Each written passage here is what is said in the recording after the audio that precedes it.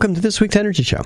Now, this week's show is about the benefits and challenges of whole house electrification. Now, I was the guinea pig on this project. I moved into a 50-year-old San Jose house in January of 2019, and I decided that, this is a good opportunity to convert it to a complete 100% electric house. So with rooftop solar and changing out the appliances, we're now 100% carbon-free and negative electricity. Kind of oversized the solar system, so should get some money back from our friendly utility. Now, I learned lots of good lessons along the way, and it was not as easy as I thought. There are a few things I do differently, but all in all the changes that we made worked out great. We're saving a lot of money, and most importantly, my wife is happy. So there's both economic and environmental reasons to make this kind of a transition to an all-electric home. I'm getting rid of the natural gas appliances or anything else. Now, from an economic standpoint, with inexpensive electricity, mostly from solar, and all-electric heating, cooling, cooking, hot water, and electric vehicles, it's cheaper in almost every single situation. So if your electricity is relatively cheap because we have new heat pump technology, it's cheaper than natural gas appliances. Now, the only exception that I found is heating your swimming pool. And also with an EV, if you've got an EV, a gasoline car may still be more cost-effective and cheaper to run as long as gas stays really cheap, under $2 or $3 a gallon. Once it gets over about that, then electric vehicles make even more sense. Now, we talked about economics, because that's what really drives the market, but a lot of people are also interested in this from an environmental standpoint. So from that standpoint, an all-electric home is clearly better as long as the electricity is generated from non-fossil fuel sources. Obviously, rooftop solar, non-fossil fuel, utility-scale solar, community solar, wind, even nuclear is not fossil fuel, so it's going to be better for the environment. Now, if your electricity comes from a natural gas power plant or coal, there's really no net environmental benefit. Some people say that it's actually worse to convert to electric appliances. That's kind of a little bit questionable. But if you've got renewable energy producing the electricity for your area, for your home, certainly that's the case here in Silicon Valley, it makes total sense. We're in a very good environmental situation now. I've done a lot of other shows covering some of these environmental benefits, including California's carbon neutrality goals and things like that, cap and trade. Now, I'm not going to really worry about that on this show. We're not going to talk about global warming. This really concentrates on the specific electrification measures that you can do for your home, and some of these translate to businesses, but you can do for your home that are going to also reduce costs. So I started my electrification project with a home energy analysis. We used to call this an energy audit. And what's interesting here is the combination of California's relatively mild climate and efficient building standards mean that traditional energy retrofit projects often don't have the fastest payback. Now, I did some research on this about 10 years ago. I did a white paper, and it's on our website, called Reducing Home Energy Costs. And the conclusion of the study was surprising. In most cases, even around the whole country, it was clearly more cost-effective to generate cheap electricity with rooftop solar than to undertake major energy efficiency retrofits like insulating existing walls or installing new windows or installing a brand new heating system. The reason is that solar's gotten really cheap, and you can generate electricity or you can generate heat cheaper with solar than it would cost you to kind of make major changes to the building shell of your home. Okay, so do this home energy analysis. Once the energy analysis was done, it's easier to prioritize kind of how you want to approach this. Now, I did my electrification project in roughly the fastest payback order. And when you're talking about replacing major appliances like the furnace or the air conditioner, it's generally best to replace those when they break down. And that's when you want to install the electric version. It doesn't always make good sense to take a 2-year-old, hot water heating system and put in a heat pump. But, if your hot water heater is 10 years old, it makes sense. But it's really important. And the reason why you have to prioritize and prepare for this is some of these electrical appliances require a lot of electrical power. They require a 30 or 40 amp circuit breaker, and you have to prepare for that. Okay, so here are the electrification things and the money-saving measures that I did. Number one, I did an energy analysis. Number two, I ran my appliances, changed the way I'm operating my house. When electricity is less expensive, it's free. You just have to change your controls, change your habits a little bit. Number three, I did the easy and cheap changes like LED light bulbs, an internet thermostat, a variable speed pool pump. The next thing I did was put in rooftop solar with a battery backup system. Next was I upgraded the electrical panel. You could install solar pool heating. I didn't do that. We'll talk about that. I installed heat pump heating air conditioning system. I installed a heat pump hot water system. I replaced my gas appliances, my range and my gas dryer with electric versions, and I installed an EV charger. Okay, so now we're going to kind of dive into these things in a little bit more detail. So after the energy analysis, the next thing to do, because it doesn't cost any money, is try to run your appliances when electricity is the least expensive.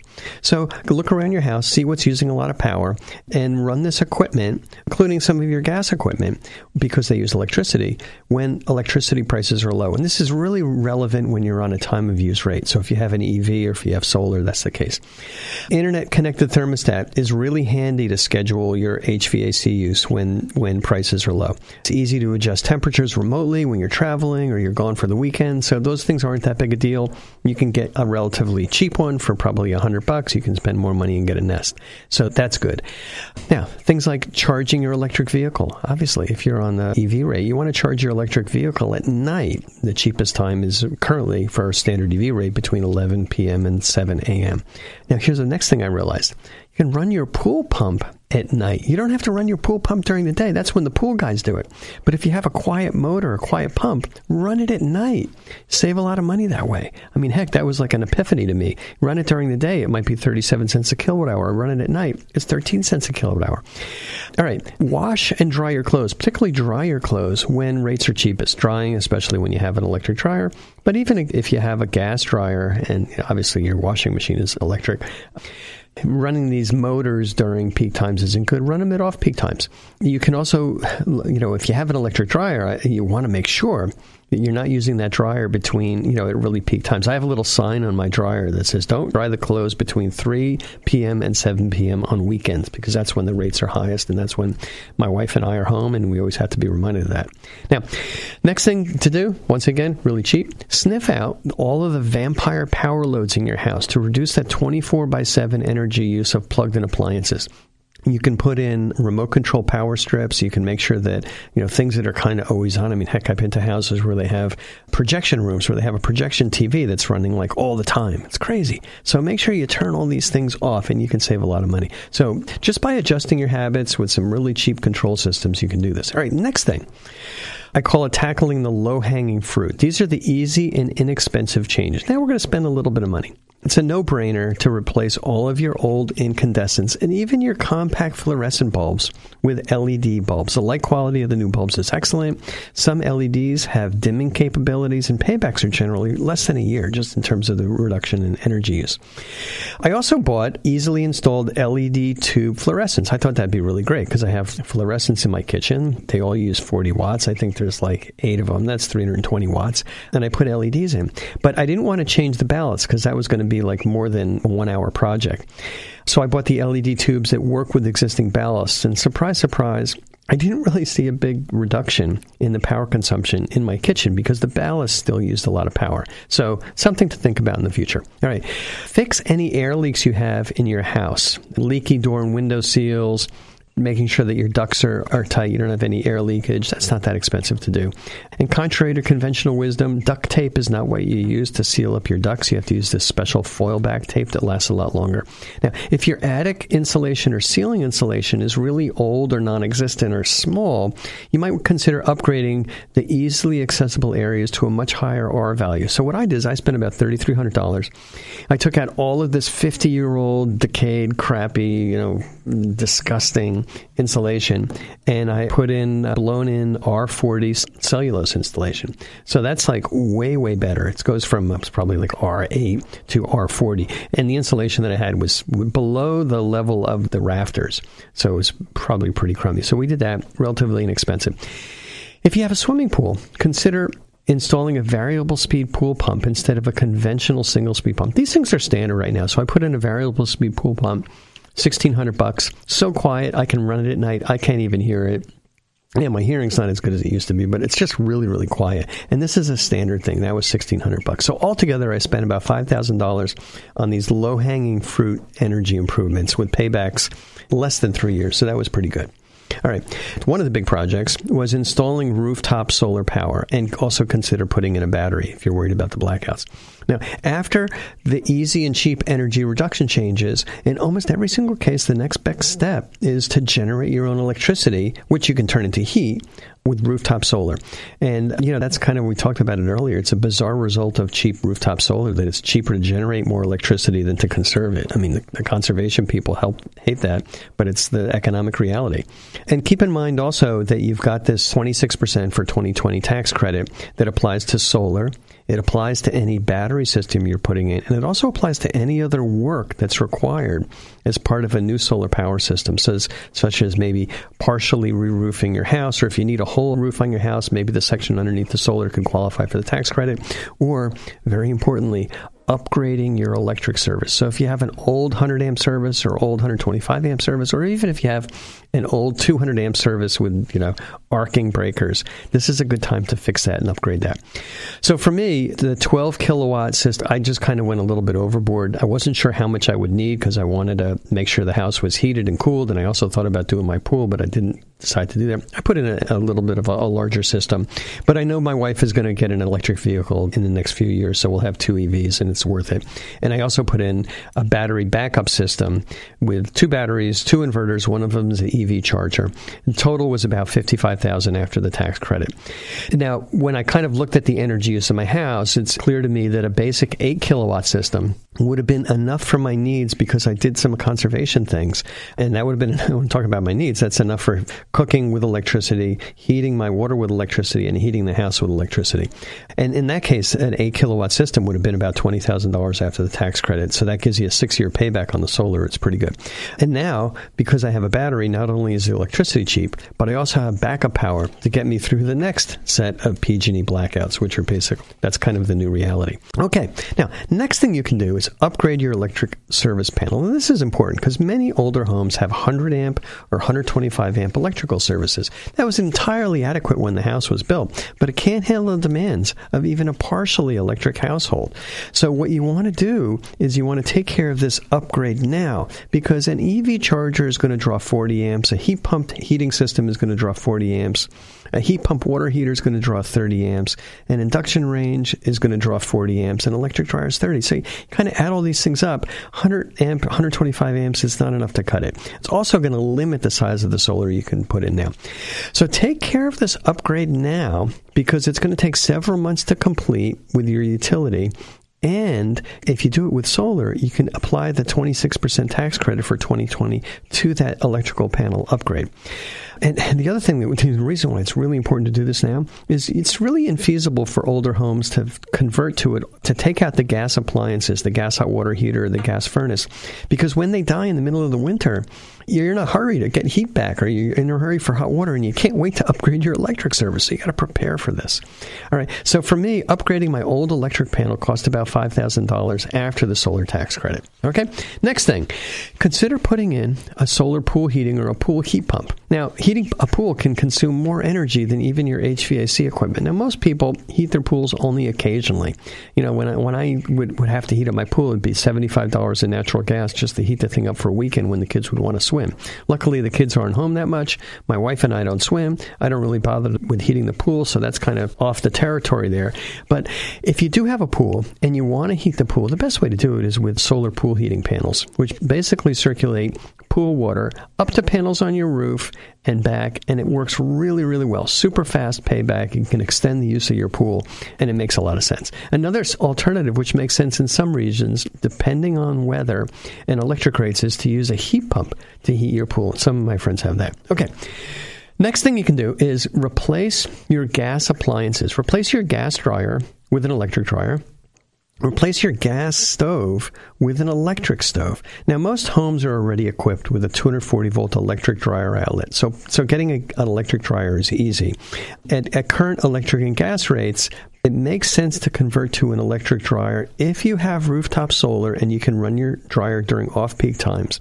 If you need to run your dryer during peak times or don't have solar, it still might make sense to stick with gas. So what I did is I put in a new electric dryer because when I moved in, the old owners took their dryer and washer with them, so we just bought an electric dryer. It's working great. Now, the other thing, consider replacing your gas range with an electric cooktop range. These things are fantastic. It's not the same as those old-fashioned red-hot glowing coils.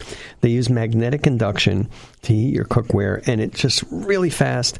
It's better control than gas. The only downside is that we have some old aluminum nonstick pans and it doesn't work with this cooktop, but it's in every other regard. It cooks faster, it's more controllable, there's no toxic fumes, except when my wife is stir-frying hot peppers. So when we did this, replacing the old gas cooktop with an induction cooktop cost about $2,100, including the installation. Okay, lots of people have electric vehicles. You can charge your electric vehicle from the 120-volt outlet, but it's going to take you 10 or 20 hours. That's called a Level 1 EV charger. If you have your service upgraded, it's easy to put in a 240-volt Level 2 charge, and that can fully charge your car up to 4 times faster. In order to do that, instead of having a separate charger, I have a second solar inverter, that in addition to being an ordinary solar inverter, it has an EV cord on it, so it can actually directly charge the electric vehicle from the solar. And that was an incremental about $2,000 after the tax credit, which is pretty good. All right. Now, next big upgrade that I did, one was solar, the other was taking out the old air conditioning and gas furnace and putting in a heat pump HVAC system. A home's biggest energy use typically goes towards heating and cooling. And natural gas furnaces have been the standard for almost 50 years. But the new heat pump technology is just as effective as natural gas in almost every place around the country. And it's clearly cheaper than gas to operate than if you have solar or if you have cheap electricity. What's kind of cool about it is you've got one compressor unit outside, and that compressor unit works as an air conditioner in the summer, and the flow of refrigerant's not coolant anymore, it's refrigerant, goes backwards in the winter, and it actually cools the outside more and sends the heat into the house. So my house, it's kind of, getting towards winter, it's cold out, I got plenty of heat coming from my heat pump AC. It made sense for me because my air conditioning compressor was dead, the furnace was old, and the ducts were in bad shape. So, what I did is I just said, rip all this old stuff out, put in a 4-ton dual-zone heat pump heating and cooling system. Total cost was $26,000. With 2 zones, it's easy to control. I heat the downstairs in the evening. I heat the upstairs at night. Super quiet. I can't even tell when the thing was running. Really, really good from a major manufacturer. I'm totally comfortable with that. Okay, next thing, and this is kind of a new technology. Replace your tank or tankless hot water heater with a heat pump hot water heater. Now, heat pump domestic hot water heaters have been on the market for 10 years, but plumbers don't even know about it. This is kind of new technology. It was bizarre when I called around to try and put one of these in. It was like plumbers said, I do electric hot water heaters. We have flash hot water heaters, but I never heard of a heat pump hot water heater. Now, basically, it's a standard tank hot water heater, minus 65 gallons.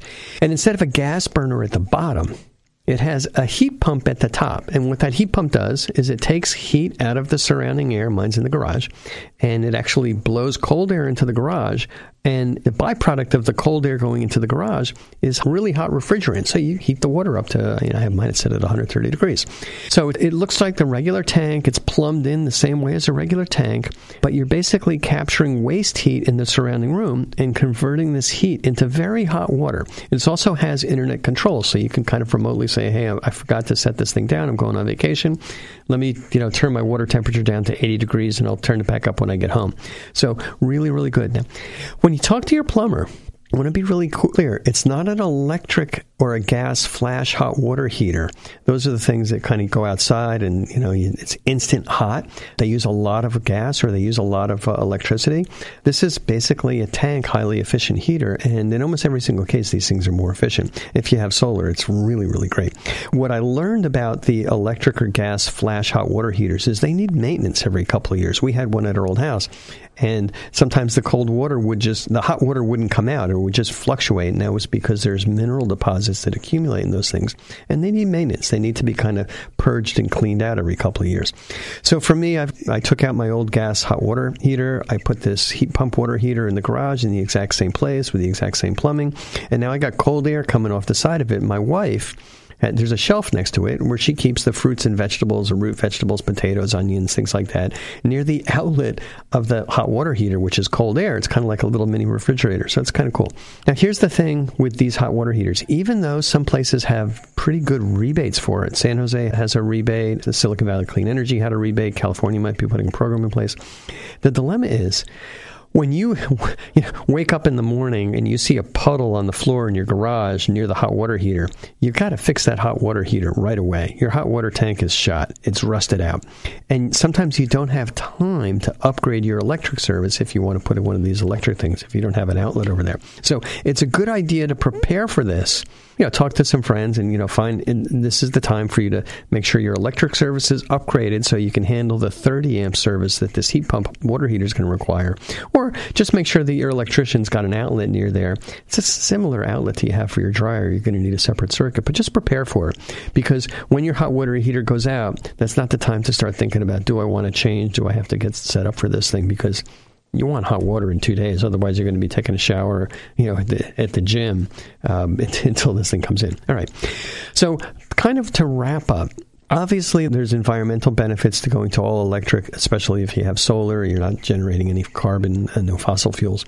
But I kind of looked at the cost in two ways. I looked at the cost in terms of the deluxe system with the battery and the larger solar system, EV charger, everything like that. I ended up spending about $94,000 for this deluxe system with all the upgrades. And this is just something that I moved into an old house. We had set some extra money aside when we got a loan. So we were able to do that. But if you were to just say, I want to do the basic complete electrification without, say, a battery charger, 8 kilowatt system, maybe you're going to use your existing EV charger, you can get away for probably less than $50,000 if you shop around. And that would be with new HVAC, new solar, etc. So that's the cost. Call it 50 to 100 grand. And now the savings, I haven't been in the house a full year yet, but I was able to kind of compare 4 months with the old equipment in the spring with 4 months with the new equipment in the fall. Not exactly apples to apples, but pretty close. It looks like I'm going to save about $6,200 per year at current electric rates, which gives me an 8-year payback. Now, the payback on these different things varies. The payback on the low-hanging fruit, the LEDs, less than a year. The payback on the solar, 6 or 7 years. Slower payback on replacing the old HVAC system and the hot water heater and the cooktop because they weren't enormously more efficient, but it was just time to replace those appliances. It's just kind of a standard maintenance cost. Okay, so my recommendations, pretty simple here. If you're retrofitting a house, go through the step-by-step list. Do the energy audit, and then just kind of look at what you can do clearly. And I'm not just saying this from a selfish basis, but clearly solar and upgrading your electrical service are really important to do because that's going to give you cheap electricity. And prepare to replace your furnace and your hot water heater with electric appliances when they die. That's the most cost-effective way to do it. Now, if you're putting in a new home or doing a major remodel, go all electric. Especially for a new home, research is really clear. The cost of running natural gas lines to the house is much more than the incremental cost of the electric appliances. And all electric is safer, better comfort, better control, cheaper, cleaner, and especially with solar. Okay, that's all the time we have on this week's Energy Show. Thanks to all of our listeners for tuning in. And if you missed any of today's show, you can always go to our website at cinnamon.energy and listen to the podcast.